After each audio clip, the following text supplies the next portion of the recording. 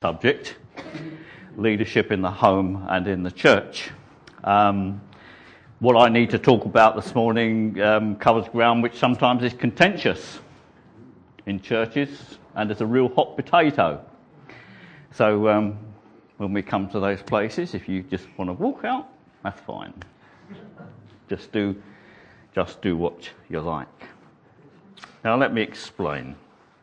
As a church, we're going through this book, which is called Vision and Values.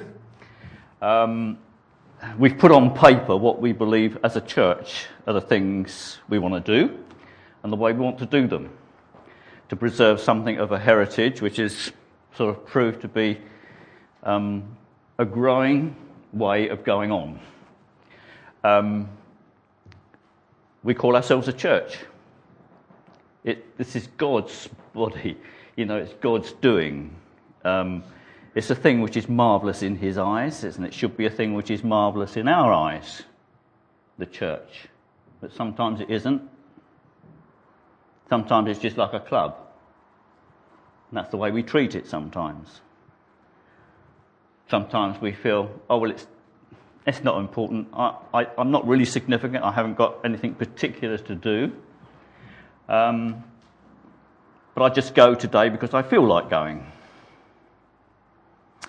But that's not how God intended it.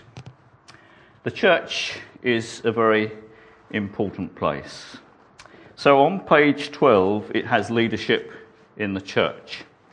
And because the subject this morning is leadership in the home and the church, the two are very much intertwined. There's responsibility issues in leadership, and like Paul writes to a young man called Timothy, the way that we ought to behave ourselves in the house of God.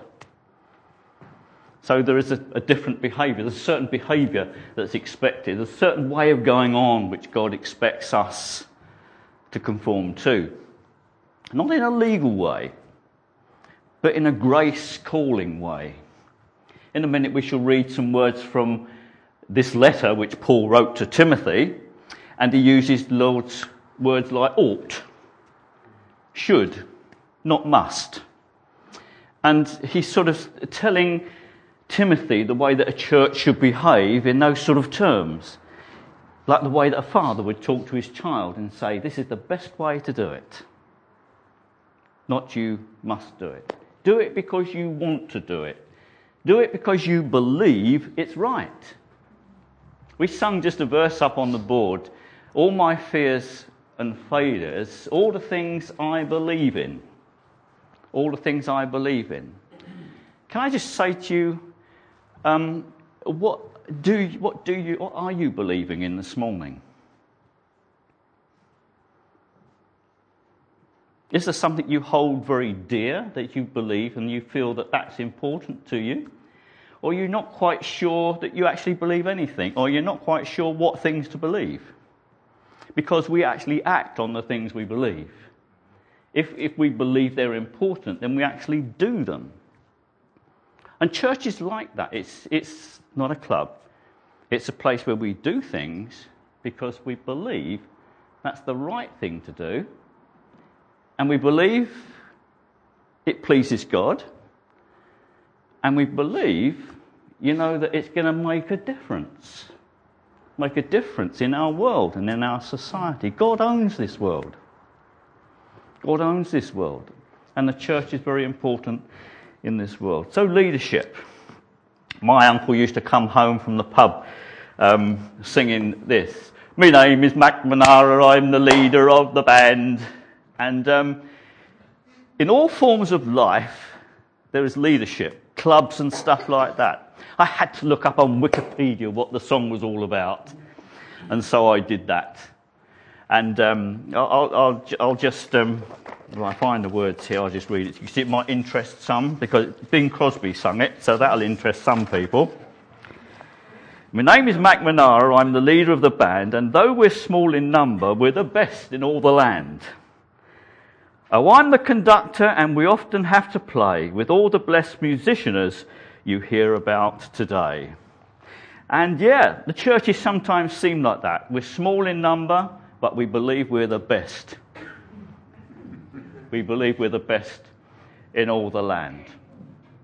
But all efficient organisations throughout the world, and I believe there's a godly intent about this, there is what we call the management tree, isn't there? The leader, then those under him, and then those under those. And it's a pyramid which works when done efficiently. Sometimes it doesn't work. But we talk about Jesus Christ being the head of the church. And if there's something we want to believe in, let us believe that this morning, that Jesus Christ is the head of the church. That is a truth we must believe in. That's why we come, because we believe Jesus has promised to presence himself amongst us by the power of his Spirit. We own his name, we praise him, we worship him, because we know he's the head and he's done everything to remind us that he is the head. It's not just a name, it's not just a position. He's head because he's head, because he's ruler over all. He's ruler over all. So John goes home singing on a Sunday morning all his way home. My name is Mac Manara. I'm the leader of the band. This church here has two elders. I'm one, John is the other. John is the lead elder. There are also trustees in our church here. There's a sense of leadership here. There is also apostolic oversight, so that if the leaders are spending all the money and they're doing things which are wrong and that you're not pleased with, you have someone to go to and you can say, these boys aren't behaving themselves. Or we're not really getting any good leadership, we're not getting any model for us to look to and to cherish. Who do we turn to? And the many other believers, around us, those with what we call apostolic oversight, the gifting to seek and put their finger on the button and say, yes, there is something wrong. We just need to do something about it. You either need to step aside or we need to bring in another leader who will make sure that things are done properly. So leadership in the church and in the home is very important. So I go home singing. My old man said, follow the man and don't dilly-dally on the way. But they did dilly and dally on the way. And sometimes the followers, the sheep of the church, very often dilly-dally in seeking to follow Jesus and to follow what your church is really committed to. Leadership in the home and in the church. So this is a book on vision and values. It covers leadership in the church. So what is our value here this morning? Our value is to have and maintain leadership in the home and church. To have leadership. There are some churches who do not have leadership, or they have a dictatorial leadership, and it doesn't work. Ultimately, there must be leaders in the church. That's something we can believe in. And if we believe that the church needs leaders, then we need to honour that. That's something we need to believe in, is to honour leadership. The Bible tells us to honour our leaders. It also says to all Christians, you need to honour your leaders in the world because God has put them in place. Do we do that? Sometimes we don't, do we? And the Bible also tells us that we should pray for our leaders, governmental leaders, local leaders, even our bosses. If we're a believer in Jesus Christ, we have a responsibility to pray for those that the Bible says in authority over us. There are people in church who don't believe that there is any authority over them and they won't really submit to leadership. Things sadly go wrong when that happens, and church seems to be unimportant, and we seem to get disinterested, and we just follow what we feel and what we think. So honouring leadership is not about praying for them. Honouring leadership is by hearing what they have to say and how they direct us. And the assumption is that we do that We do that because we believe they're okay. In Psalm 11, verse 23, in verse 3, it says, if the foundations are destroyed, what can the righteous do? So we believe that leadership is foundational. All right? Our value is to have and maintain leadership in the home and church. Our vision, what's our vision then? To maintain it biblically. It's all right to maintain leadership, but to maintain it biblically is another thing. So what are those things that we're aiming to maintain biblically? Godly biblical leadership is foundational for the church. And if you have a Bible, would you turn to 1 Timothy?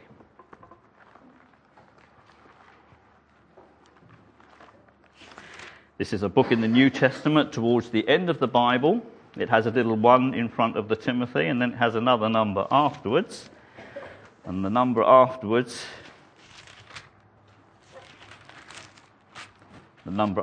is 3. So it's 1 Timothy 3. We're going to. In the context of this letter, an older man is writing to a younger man. The older man is named Paul. The younger man is named Timothy. Timothy was a man who dedicated himself to follow Christ, to follow him faithfully. And the elder men, they saw, here's a young man that's doing well. We're going to honour him by laying hands of him. He's going to be a leader in the church. He's going to demonstrate leadership by the way he lives his life amongst the people that make up the church. And so Paul writes to him in a way that's going to encourage him and help him. And he's going to give him the things which actually make for setting order in the church. So he's going to give Timothy the issues of leadership. You know, what it's like to actually be a leader amongst people. So this older man, Paul, is writing to a younger man, Timothy. The first thing I'd like to say, to be a young man and a follower of Jesus Christ is the best thing that you can be and do in this world.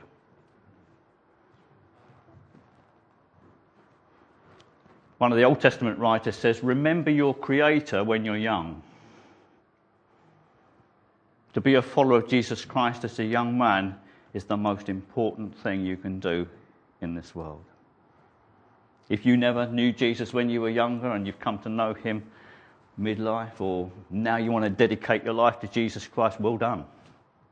That's an important place to be too.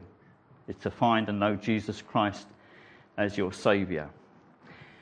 What we're going to read in a moment assumes one important thing, that the true church is made up of people who know and follow Jesus Christ because they found him to be their Saviour. They've actually they found something to believe in, and they say, Lord Jesus, I know that you came into this world to die for my sins, and I want to give my life to you because you died for me. That's what Paul is saying to Timothy. When we read something, it's always good to know why it was written in the first place. What was the writer's intention?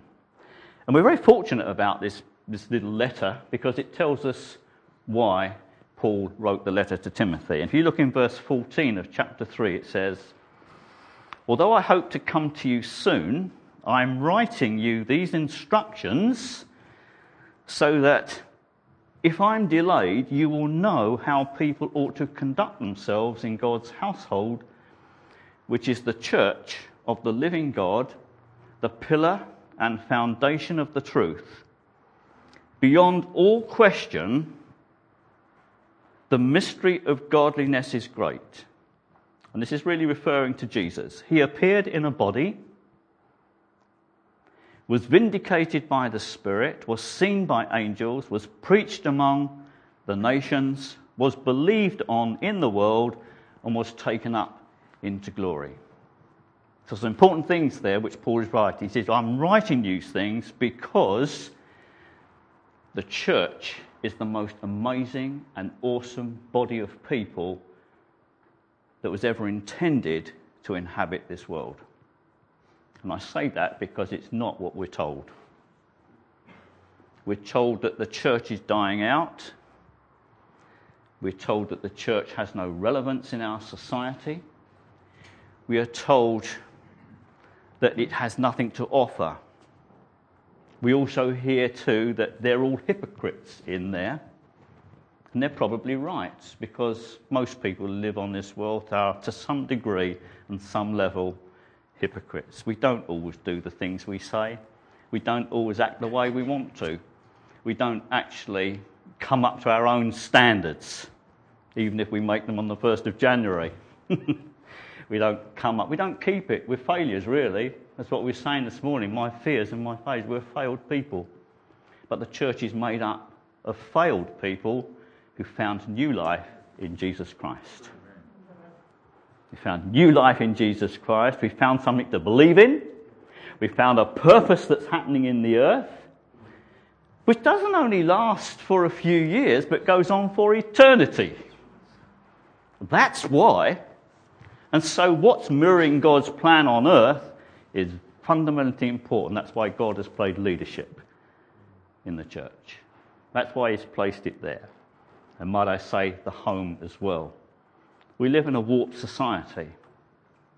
And that the issues of God's ideal in a family just aren't here in many places. But it's what God wants, because it helps to develop society in the right way, and it honours God. And it honours God. True family life. And it's amazing how Paul, writing to Timothy here, sort of in the background, in his mind, he's using imagery of the family life mirrored in the church. And what's in the church is mirrored in the family, because the two are so intertwined. So intertwined. So let's read these words. We know why he wrote these words. And it says, here is a trustworthy saying, chapter 3, verse 1. If anyone sets his heart on being an overseer, the word bishop is actually used in other translation. You could put leader in there, someone who's responsible for church life. Someone who's responsible for church life. If anyone sets his heart on being an overseer, he desires a noble task. It's a high calling to be a leader. It's a noble task. You can desire to do that. Sometimes you may not get to that position, but you may desire it. And I suppose Paul was thinking of Timothy, and Timothy was looking to lead the church, or to have an impact on it, or be responsible for it. And so Paul is saying, if anyone sets his heart on being an overseer, he desires a noble task. Now the overseer must be above reproach, the husband of but one wife, temperate, self-controlled, respectable, hospitable, able to teach, not given to much wine. And I'm so glad that little line is in there. I'm so glad it's there, because I like that little glass of wine, you know. But if you read down, it talks about, deacons likewise. And it seems the two differences is the teaching role and the drinking wine role. Right? The one is, he's not given to much wine, but the other one says he doesn't take too much wine. There's just a little clarification there. But there you go. Now the overseer must be above reproach, the husband of one wife, temperate, self-controlled, respectable, hospitable, able to teach, not given to much wine. Not violent, but gentle. Not quarrelsome, not a lover of money. He must manage his own family well and see that his children obey him with proper respect. If anyone does not know how to manage his own family, how can he take care of God's church?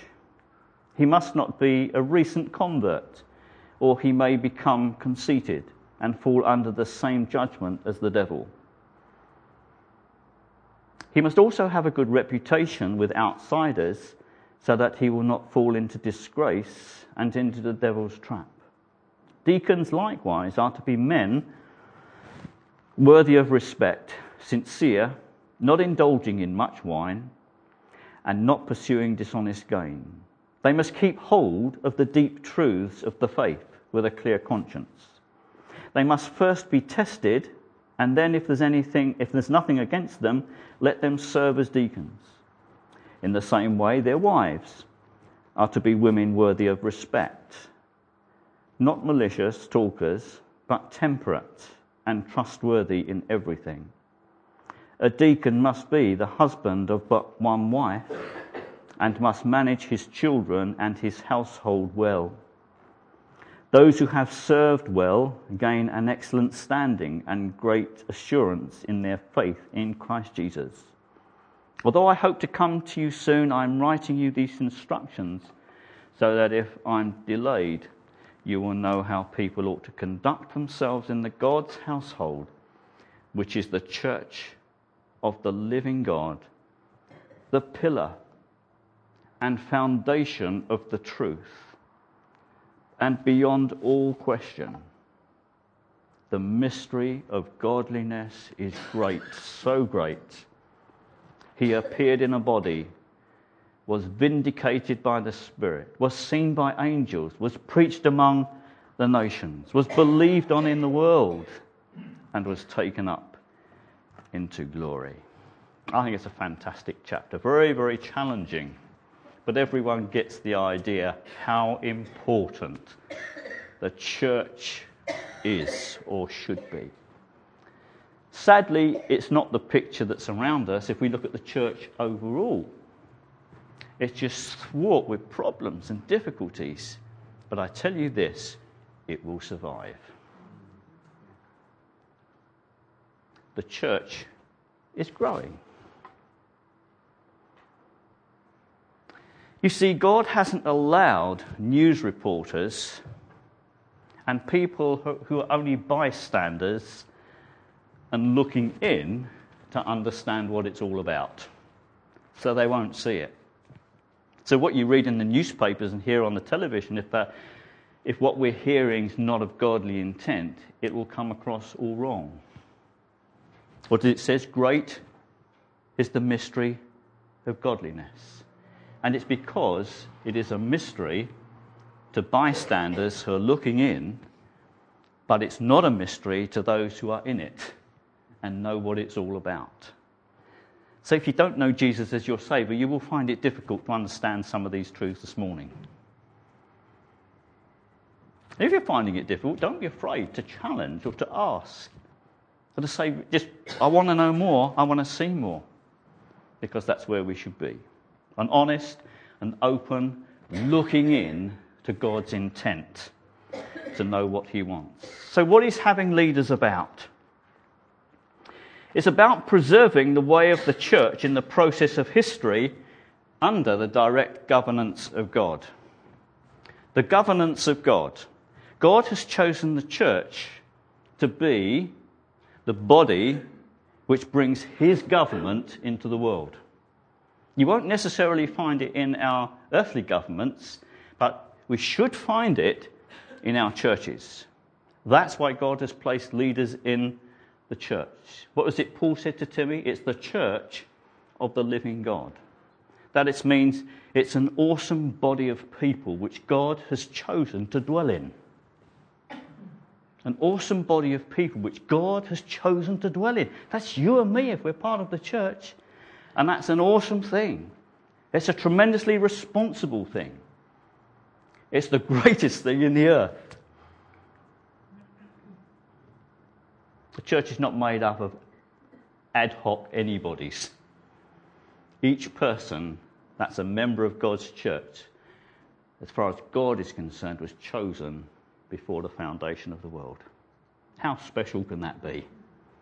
Chosen before the foundation of the world. Like Julian said this morning, we who weren't a people are now a people. So special in God's eyes. So special. And so God, it's about preserving God's way in the process of history. And even though governments may override what the church really believes in, we still need to stand for that truth and hold on to it. Say, we believe This is what God says. And with that in mind, we process with God's help to try and change that in society if we can. It's about preserving God's governance in the earth. In 1 Timothy 3 and verse 14 we read, while Paul is writing, the whole reason for the existence of the church is awesome, actually. The whole existence of the church is awesome. It's a church of the living God. It demands exemplary behaviour because it is God's household. Now I think any family, any true Christian family should see themselves, say, this is God's household. His ways matter. The leadership matters. The way we come in and the way we go out and come in is important. Not only do we have to do right, sometimes we have to be seen to do what's right. Maintaining a standard. And that's the same for the church. And even though we were here to 1 o'clock with Derek's stag party at one time, just before he got married, I think people wondered what was happening outside here. We had a mock wedding ceremony in here. And Derek was married before he was married. We probably never told you about that, but that's what happened. Well, you know, someone might have said, what that lot doing there? But there's sometimes things you have to do, you know. You not only do them because they're right, but you do them because you need to be seen to do what's right. Maybe it's a silly thing to do, I don't know. Maybe say, what are they up to over there? Silly church. But, you know, sometimes that has to be the case. It demands exemplary behaviour because it's God's household. It is God's governance on earth because Paul, writing to Timothy here, says it is the foundation, the pillar, and the foundation of the truth. And the truth means truth. That, as far as God is concerned, that which is open, that which is right and correct for life and for godliness. That is what the truth is. And the church is the pillar and the foundation of the truth. That's why we have leaders, because they remind us of what is true. They remind us of what is foundational. And they try with all their best efforts to keep to that, so that this awesome church maintains its standard. It will not be understood by disinterested bystanders, but it should have and give truth-based answers to life and godliness. What do we say about homosexuality? And what do we say about any sexual relation? Men going with prostitutes and all that sort of thing. Sexual issues, if you like. What do we say about that? Maybe you can discuss that in cell, so I'll relegate that responsibility to you this week. But what does the church have to say? Is it important that the church has something to say about these issues? It is. Because what God gives us is for life and godliness. The way we conduct our families. God has a way. God has a purpose. God has do's and don'ts, if you like. The way we conduct our families, because this is an issue, and the same is modelled in the church. So having leaders is to lead and care for the gathered community, as the book says. Having leaders, you say, well, why have you got leaders? Having leaders is to lead and care for the gathered community. So that's the pastoral issue. That is the pastoral issue. Now, being a pastor is not always the leader. Pastoral is a gifting. Some men are able to look after people and deal with people better than what others can. And that's a pastoral issue. That's more gifting than leadership. But ultimately, the leader says, these are people that need to be looked after and cared for. They need care and attention. And so if a leader comes after you and says, hey, get on, mate. You say, what's he poking his nose in for? It's about caring for you. Having leadership is about care and concern for people. And sometimes we don't open ourselves up to leaders, to people asking questions. We reserve things. And I know we like to keep things secret sometimes, but I think seeking God's help, if there's an issue to be dealt with which is really holding you back and really needs to be exposed so that God will bless your life, you need to find someone you can share that with and be open with them about that so that they might speak into you words of truth which God has provided. God doesn't want any captives in his camp. He wants people who are free. Free to worship him and to feel free in their spirit as they go out every morning to serve him. Free with the joy he gives and free with the peace. Talking about peace earlier on. And John said sometimes to maintain peace it needs military intervention. And I think that's like the church sometimes, isn't it? You know, when there's not peace in the camp, it needs military intervention. So drastic are our problems sometimes. Having leaders is about caring for the gathered community. Having leaders is to serve as Jesus did by submission and accountability. By submission and accountability. You will find that Jesus is the head of the church.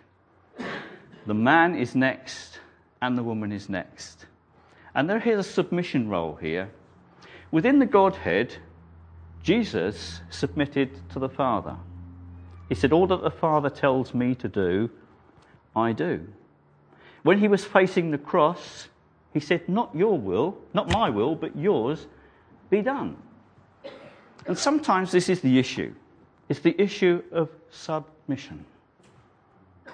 Ultimately, when we come to Jesus to receive him as Saviour, we're actually submitting to the authority of the Bible. We're saying, yes, I now agree with God, what he says in the Bible. I now accept that, I agree with it, and I want to believe it. It's my faith. It's now what I trust in. So ultimately, coming to Jesus is about submitting to the final authority of the book, the Bible. Okay? When it comes to the family and into the church, the Bible talks about female being subject to male, being in submission.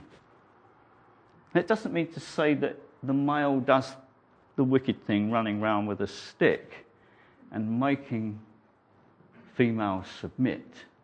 But it's talking about a submissive role to authority over her. And why that's important in the family is because of this. Because children growing up in a family need an understanding of submission to God's authority. We live in a world where there is little submission to authority. So if anything that a mother does to the father and says, now you listen to your father. This is what I think, but see if your father agrees with me. It's ultimately submission to authority, God's authority. And it needs a demonstration of that both in the family and in the home. Now that's a bit of a contentious issue sometimes. But it's because we've got it wrong. We believe it wrong. We act it out wrong. But I believe that children growing up in a society know where submission to authority over is so important. And if we don't have that, then a child will go on not submitting to authority in their lives, having someone over. Jesus submitted. To serve as Jesus did by submission and accountability, that's what we've got leaders, really. And you find people in church doing their own thing, having their own agenda, and that's most harmful to the church. I remember we were gathering for prayer here one Sunday morning, and it was a big issue. It was I don't think it was in this country, but the issue was of switching off a life support machine. of a child being maintained on a life support machine. And the words coming from all over the world. Yes, switch it off. Don't switch it off. You've got to wait. And there was all this going backwards and forwards. And the time came when someone made the decision to turn off the life support machine. Now, that person could have been right or could have been wrong. But they took the decision, and that was right. It was the authority of the decision of one who had the authority to do that. And sometimes in church we find that decisions are made which don't always please us, which we don't always feel are right. But ultimately for our group of people we have to honour the authority or the leadership and own that to be right and then come in behind it. I tell you for why.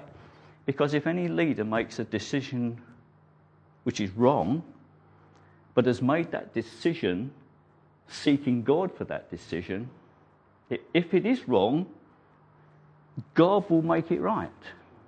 He will ultimately turn it round because he's able to do that.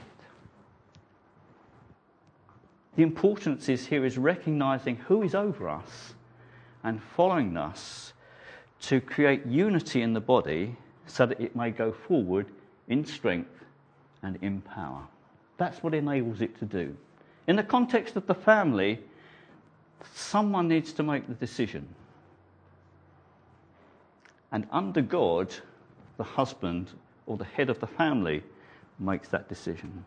Now, in a society where there's not always a father about or there's not always a leader in a family, the decision has to be made by someone, the mother or the parent, whoever it is, and that decision has to be made. We understand that, and we understand that life throws all sorts of things at our families, all things at us as individuals. But ultimately what we must recognise here, that Satan is trying to mar God's picture of Christ and the church. That's what he's trying to do. The satanic work in this earth is to spoil the picture of Christ, who is the head of the church, and his bride, the church, and to make a mess of that picture. Make a mess of it. So we have to understand principles, and when it talks about the church being the pillar and the ground of the truth, you may not understand it if you're looking in, but if you're inside it, we need to understand what it is. So to serve as Jesus did by submission and accountability is the direct governance of God.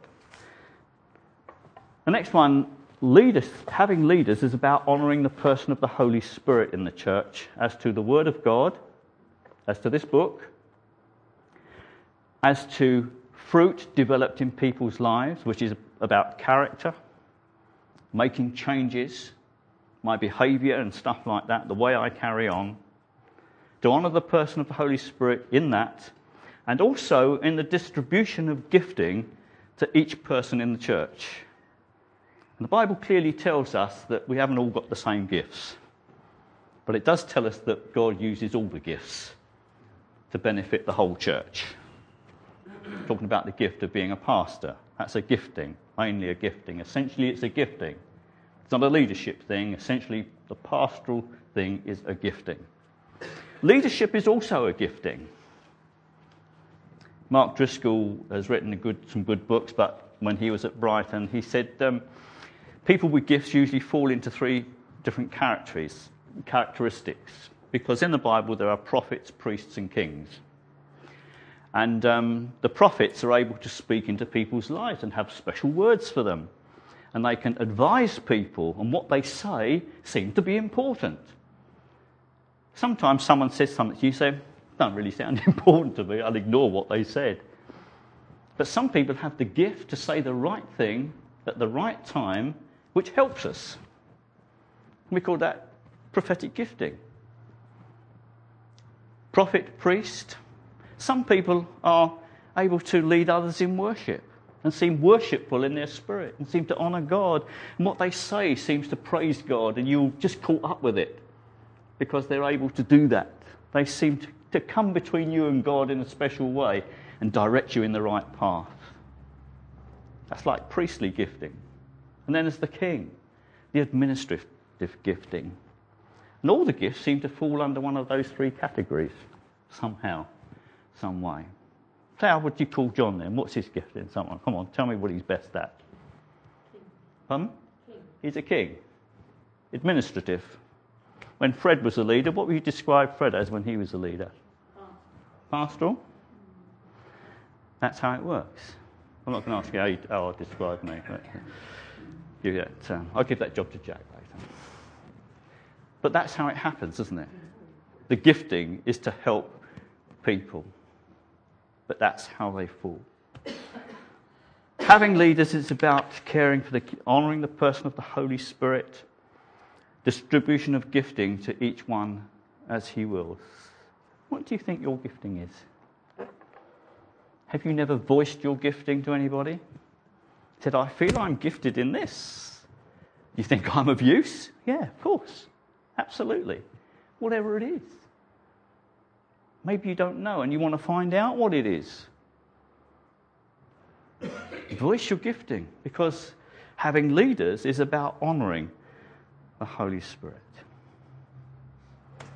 Time's gone, so I'm just going to stop. And I've got 1.5 more pages. But you can have the notes later. Time's gone, I don't want to keep you.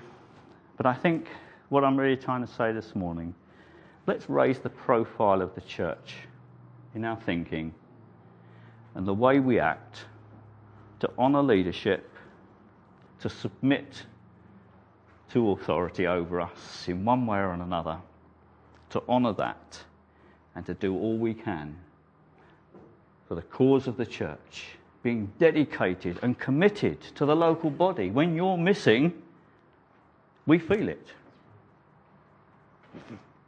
We feel it. The body's hurting when you don't get in. Father, I just thank you so much for this wonderful body which we belong to, the church of the living God, the foundation and the pillar of the truth.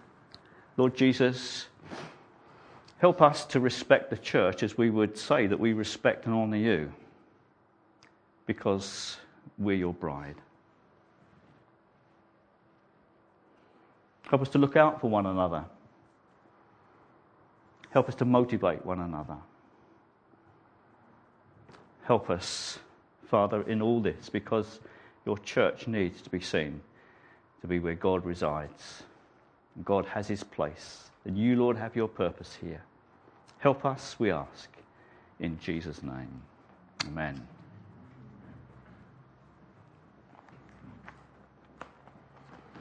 You can have some coffee now, and there's also